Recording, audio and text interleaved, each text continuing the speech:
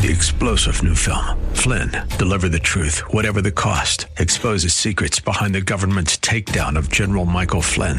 Flynn knew what the intel world had been up to. He ordered the first audit of the use of contractors. This set off alarm bells. He told the truth. He was the most dangerous person for Donald Trump to hire. They had to get rid of Flynn. Flynn, deliver the truth, whatever the cost. Available now. Watch it today. Go to salemnow.com. salemnow.com.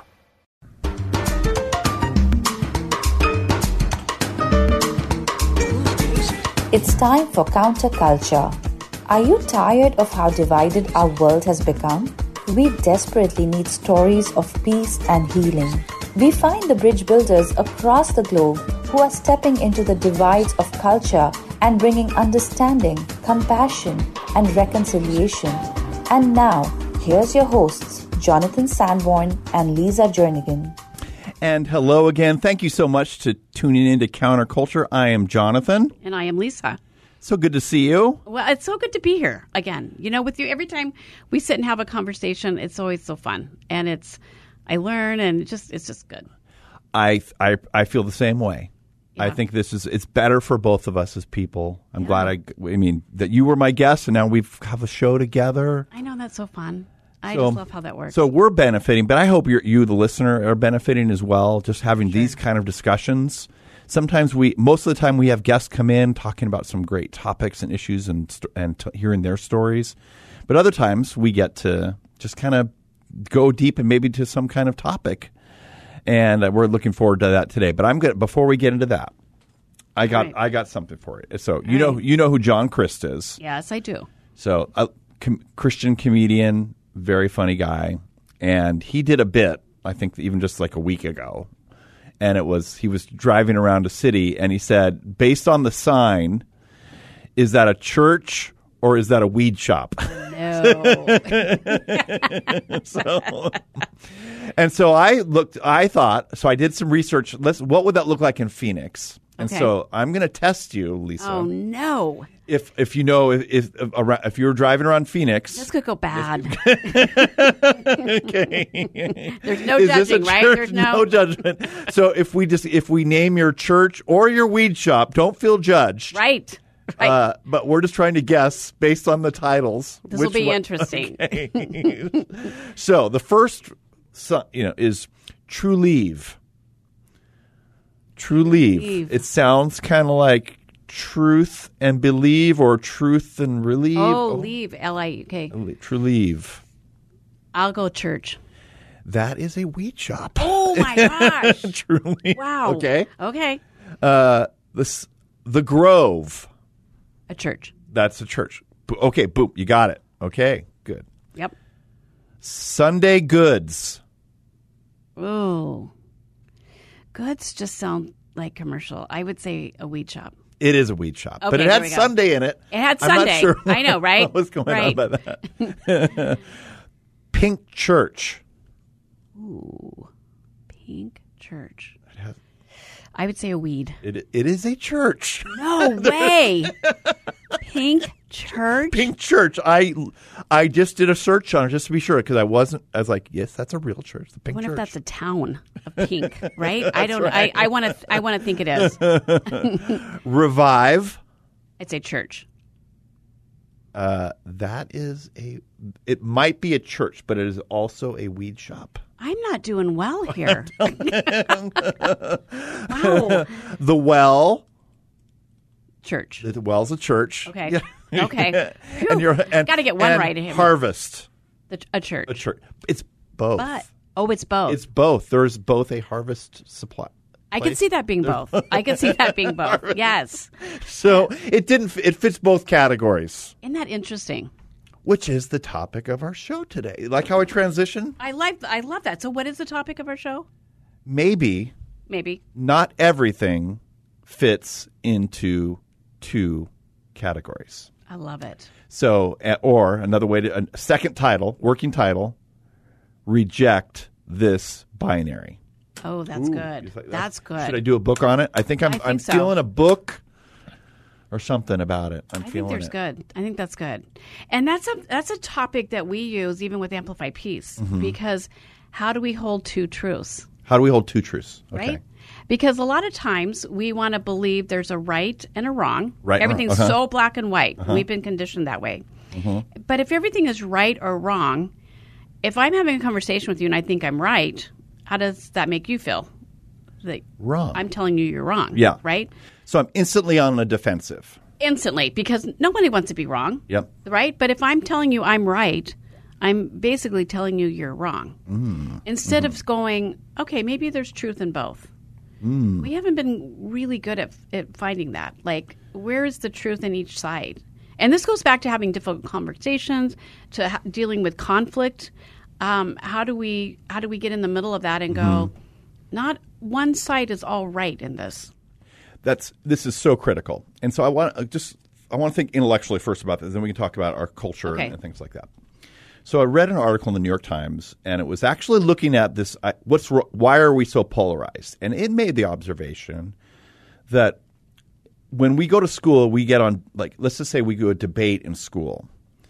And in a debate, what happens in a debate? You usually have two sides, right?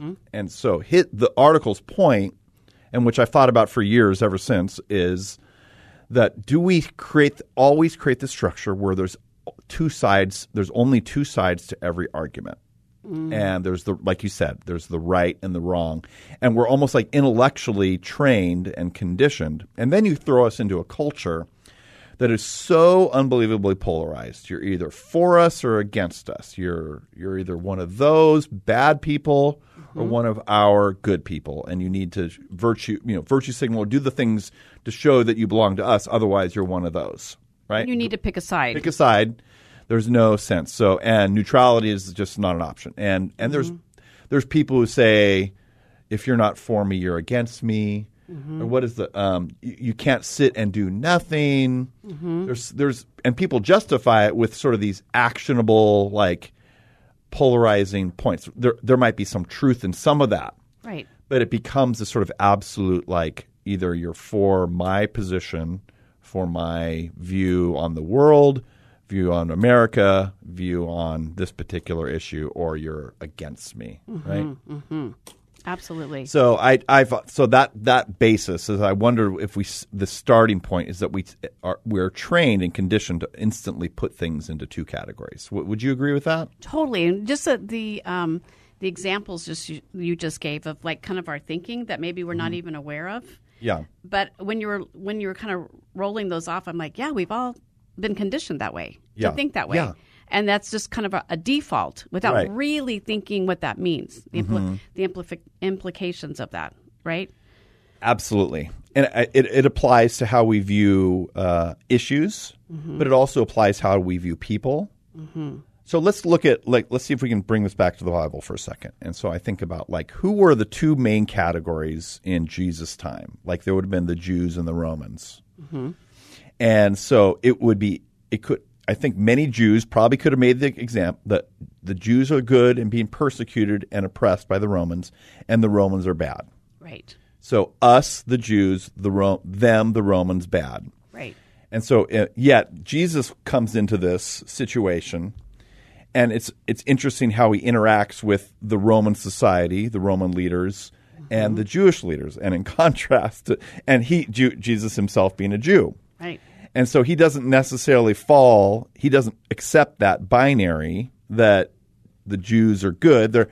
And he knows the Old Testament. He knows God's love and special place for the Jews, yet he doesn't fall into that category that says the Jews are good and the Romans are bad.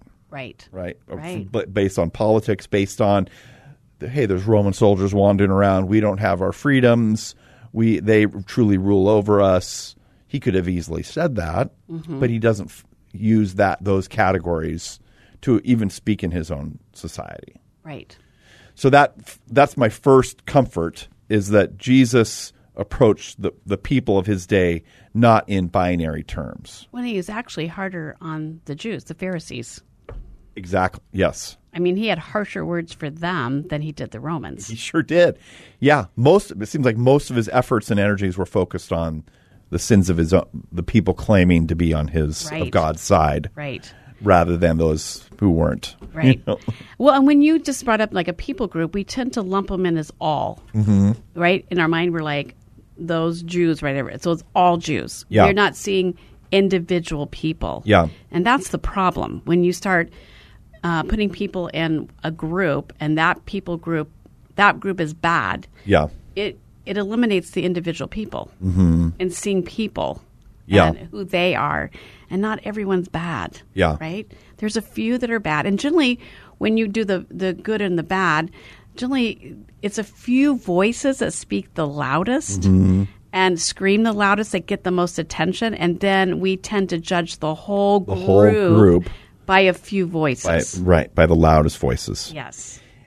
We're all guilty of that. I am. Absolutely. I know I am. I get for at sure. times and I want to tune out those loud voices or categorize. But God keeps putting like people or examples in my way that won't let me rest with that judgment. Right. Like I can't live with that for long with that judgment and categories when if I start to do that towards the people. Like, because inevitably I have to start seeing those people as God's people also, who Jesus died for, Absolutely. gave his life for, and wanted to minister to, who Paul in his ministry actually left his people to minister to those people, really Right. his primary ministry to the Gentiles and those outside of the Jewish faith. So I think we're so much examples of, in the face of a division, we need to see how God views all people, not just in the binary categories. Which is easier to do, right? Yeah. It's like it makes it simpler, and then a lot of times when you do the binary thinking, you're always on the winning side. Yeah.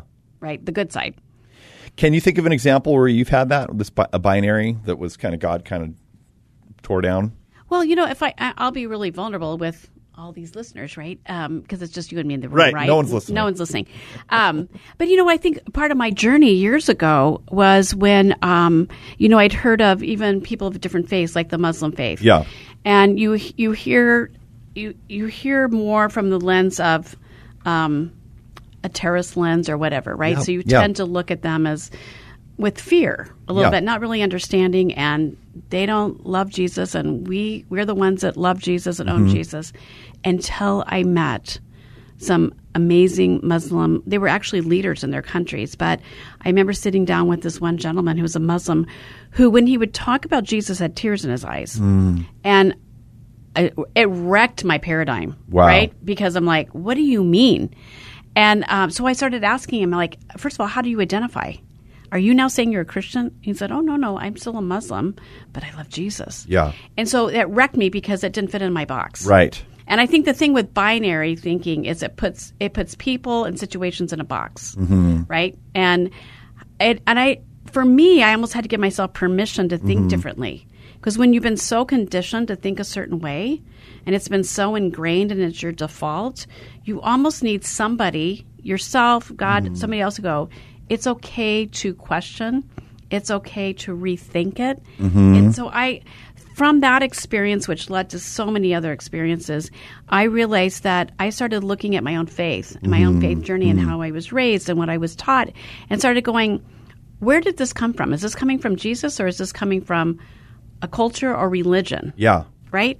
But you almost have to give yourself permission to question that or to think differently. Yeah. And that's hard. It is. Really yeah. hard. And the the humility to admit that maybe you don't see things clearly. Right. And I think that starting point, like why it's so important that we realize that binaries can be really dangerous. And anytime I might perceive one, it's quite possible I'm on the wrong side of the even if there is a binary, I could be on the wrong side of it, or likely I'm not seeing things truly clearly. Right. So, for you, what has been an aha to going? Well, I mean, politics, I guess, would have been. I studied. I was raised Republican, and Reagan era, and been around a lot of that. And there's many issues I probably would have identified mostly on the right wing approach. Listen to right wing talk radio and all that. And then I was overseas for a number of years, and then I ended up going to get my master's degree in Oxford, England, and I was involved with the church there. And so my wife and I led a youth group, and I got involved in some of the leadership of it. And then I started to work with Christians across England. And so most Christians in England were more on the liberal side of politics. Mm-hmm. And in my world, most Christians are on conservative. In fact, almost all of them. And so I say, why is that? Why do we? What are the categories? And there's people who in America who think it's inseparable. They can't even separate the idea that their politics and their faith they're so intertwined. The politics protect and do everything right for their faith and their views on it, and it just it creates a polarization. And so then here I was, spent a wonderful year in the opposite, where most of my friends and dear people in prayer meetings and seeing people the work of Christ through the church there, and saw the opposite, where it was a far more liberal approach to the world and how taxes, culture, government role, all that stuff was just very, very different. And so I realized that maybe my categories weren't good. Maybe the binary of politics that we have that's so prevalent isn't the only way to view it. And I've changed some of my views, and I've kept some of them as well. And so, but they're not in those. They don't fall into those same two categories so well anymore. And so I approach things, and this goes back to a Tony Campolo quote. It says, "Well, what would Jesus vote? What would who? And he would, and if people ask Tony, he would go, well, name the issue, rather than who you would vote for. Just say, let's name the issue. Then we can talk about what might be a Christian approach, rather than this sort of, there's only two ways to approach every issue, right, and we're right and they're wrong, and they're dangerous, and we're the saviors or whatever. And right. Yeah, I'll just leave it at that. I'm so with you on all that, right? Because you start questioning, you go, yeah, some of this I still hold on to. Some of it I need to let go of. Yeah. And that's a hard thing to kind of admit for whatever reason. Yeah. But we've also become so comfortable with some of these ideas that we've grown up with. Yeah. And thinking patterns, like you said. Right. And to let go of those is hard. But there's freedom on the other side, too, that I have found. Letting go of some of these things that I didn't realize how much they were trapping and hindering. And once you kind of broke out of that box, the binary, in some of those ways, going, actually, I can breathe easier, and I'm experiencing God in such a beautiful way, right? I see Him so much more inclusive. I see Him so much more loving, right? And it's not so many the rules of it. Yeah. So I think the binary thinking affects so many of our relationships that we don't even realize. That's the scary part, is that we're not always aware of it. Right. There's still binary within me, and there's still within all. But the more we can kind of shed the light on it and realize maybe the categories aren't as like pro-life, pro-choice categories, or maybe we can still talk about what the reality of an abortion, but let's talk about the larger issue involved, or maybe on taxation, or right. or religious freedom, right? Things that we are school. There can be godly approaches to talk about these topics. So we had a debate in a seminary in Oxford, England, and so we talked about peace and violence. And so we had an interesting, because we had a pacifist professor, and then we had the head trainer for all chaplains in the U.S. Army. So we had a great debate over military, and Christians should fight in wars. What is the biblical basis for violent, war? And so fantastic. And it wasn't like one easy, quick, I would have been very much on the U.S. Army guy side for a while, but I think listening to those debates open-mindedly at the start, and where they're both coming from and what presuppositions they have, helped me to see maybe that right and wrong thing wasn't as clear to me.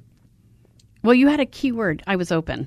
I was open. I was open to hearing, first of all, and then to looking inside of me to go, where am I holding some of these things? So one of the things as you're talking, I think a lot of times we come into a conversation, and whether it can easily go to a debate instead of a dialogue. But even when we come in conversations you're sitting in that with two different sides, and I think a lot of times we see the outcome has to be a winner. Yeah. So even how would you define a winning situation in that? Well, that's a great question. What is winning? That's what I'm saying. What is winning? Is it one side's got everybody on their side? What does winning look like in a conversation? I think you have to be very careful when you end a relationship. Anything that could, I view a primary goal is to preserve a relationship, even if there's disagreement. Right. It doesn't mean I can't have an opinion. It might not be as strong because I know there could be different points of view, but I can give an opinion that hopefully an informed opinion, but open enough to know that maybe my opinion has holes in it. Maybe it's 70% accurate, or maybe it's 20% accurate, And so at least, but if I've preserved that I'm willing to have another dialogue with that person, and we don't feel like, we just can't talk about that anymore. I think that's a loss. I think that's a beautiful example of that's winning, right? Is preserving the relationship, recognizing that maybe I have holes in some of my things. So admitting I'm not 100% right in this. Yeah. And so then take that to let's take practically, we're coming into holiday seasons pretty soon. So we have families with different opinions. Yep. So what does that look like? How do we practice that binary thinking when we're sitting around a holiday table and we're coming into another political season? Yep. 2 years away that it's going to be amping up again. So how do we even be proactive and preemptive and having conversations and just relating with people with this binary thinking in mind? I think there's always value in when someone feels like you've heard them. I think that's a win. For sure.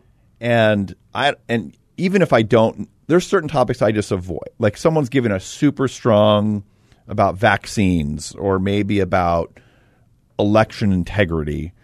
I might not quickly venture my opinion on that, given how the person is talking about.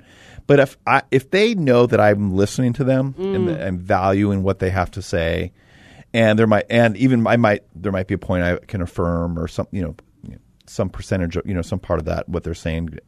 If they know I care about them and that they've then we can talk. Then I can kind of feel out if it's worth talking. But we walk away that nothing's been broken. But in fact, perhaps we've built on because they feel appreciated and understood. So I don't know. I think that's such a great point because those are really good practical ways we can do that because what we've seen the past 3 years and even beyond that is so many broken relationships because people are unwilling to preserve a relationship. They're unwilling to go, well, maybe I just hold this loosely, right? I don't have to win. I don't have to win this conversation, right? There's another way of winning. And I think that's a matter, and that's because this thinking mentality is affecting our families, it's affecting our churches, and it's affecting our witness to the community as Jesus followers. Yeah. So it really is important that we really try to understand that. And even when somebody comes to you with an opinion or a belief that's so different than you, and sometimes when we hear that, it evokes emotions inside. It can trigger something, right? But what if instead of us ready to spew and contradict and challenge, what if we said, help me understand where you came to that perspective? Yeah. Right?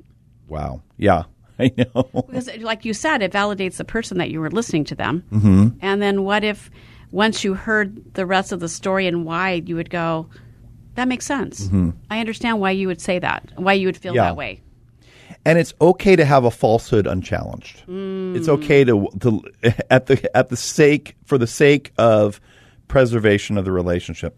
That's my opinion on this, but I think that's so good. I just have to be very careful when I really challenge someone. One, if they've asked for it, or if there's some unique circumstance. But so, oh boy, you know what? I think we could talk about this for another show easily. But this is so good. It's so what I feel like. One of those foundational ideas, this dangerous binary that permeates our culture. that makes us choose sides, makes us want to see the other people being destroyed or getting owned or humiliated while our side looks good and victorious. We got to be careful. I would argue that the temptation to win and crush your opponents in debate is actually a sinful desire. Absolutely. I think that's really, rather than I think we need to think differently. Like we're not in competition. We're not in with each other, competition. right? We can talk about ideas. It's okay there might be places where we can disagree or point out something. And it doesn't have to wreck a relationship doesn't have because to we wreck don't a see in the relationship. same way, right? So, yeah. Well, so let's continue this. This is so important to peacemaking and bridge building, is just understanding that binary that's in all of us. And I think I love these kind of conversations because now I'm going to leave here even aware of myself in conversations where I start to go into that place of binary thinking. Yeah. Well, always good talking with you, Lisa. Hey, so good. Thanks, Jonathan. Take care. Thank you for listening today. Counterculture is made possible by Amplify Peace, educating, immersing, training, and launching peacemakers to build united communities. 3-star General Michael J. Flynn, head of the Pentagon Intelligence Agency, knew all the government's dirty secrets. He was one of the most respected generals in the military. Flynn knew what the intel world had been up to. He understood its funding. He ordered the first audit of the use of contractors. This set off alarm bells. The explosive new documentary, Flynn, Deliver the Truth, Whatever the Cost, uncovers the facts behind this scandal. Flynn told the truth. He was the most dangerous person for Donald Trump to hire. I find out the worst enemy that I'm going to face in my life is right here in America. They took my assessment and they wanted me to change it. And I was like, I'm not changing it. They had to get rid of Flynn. With in-depth interviews, archival footage, and never-before-seen personal records of the man behind the headlines. I just felt like I was drowning. Flynn, Deliver the Truth, Whatever the Cost. Available now. Watch it today. Go to salemnow.com. salemnow.com.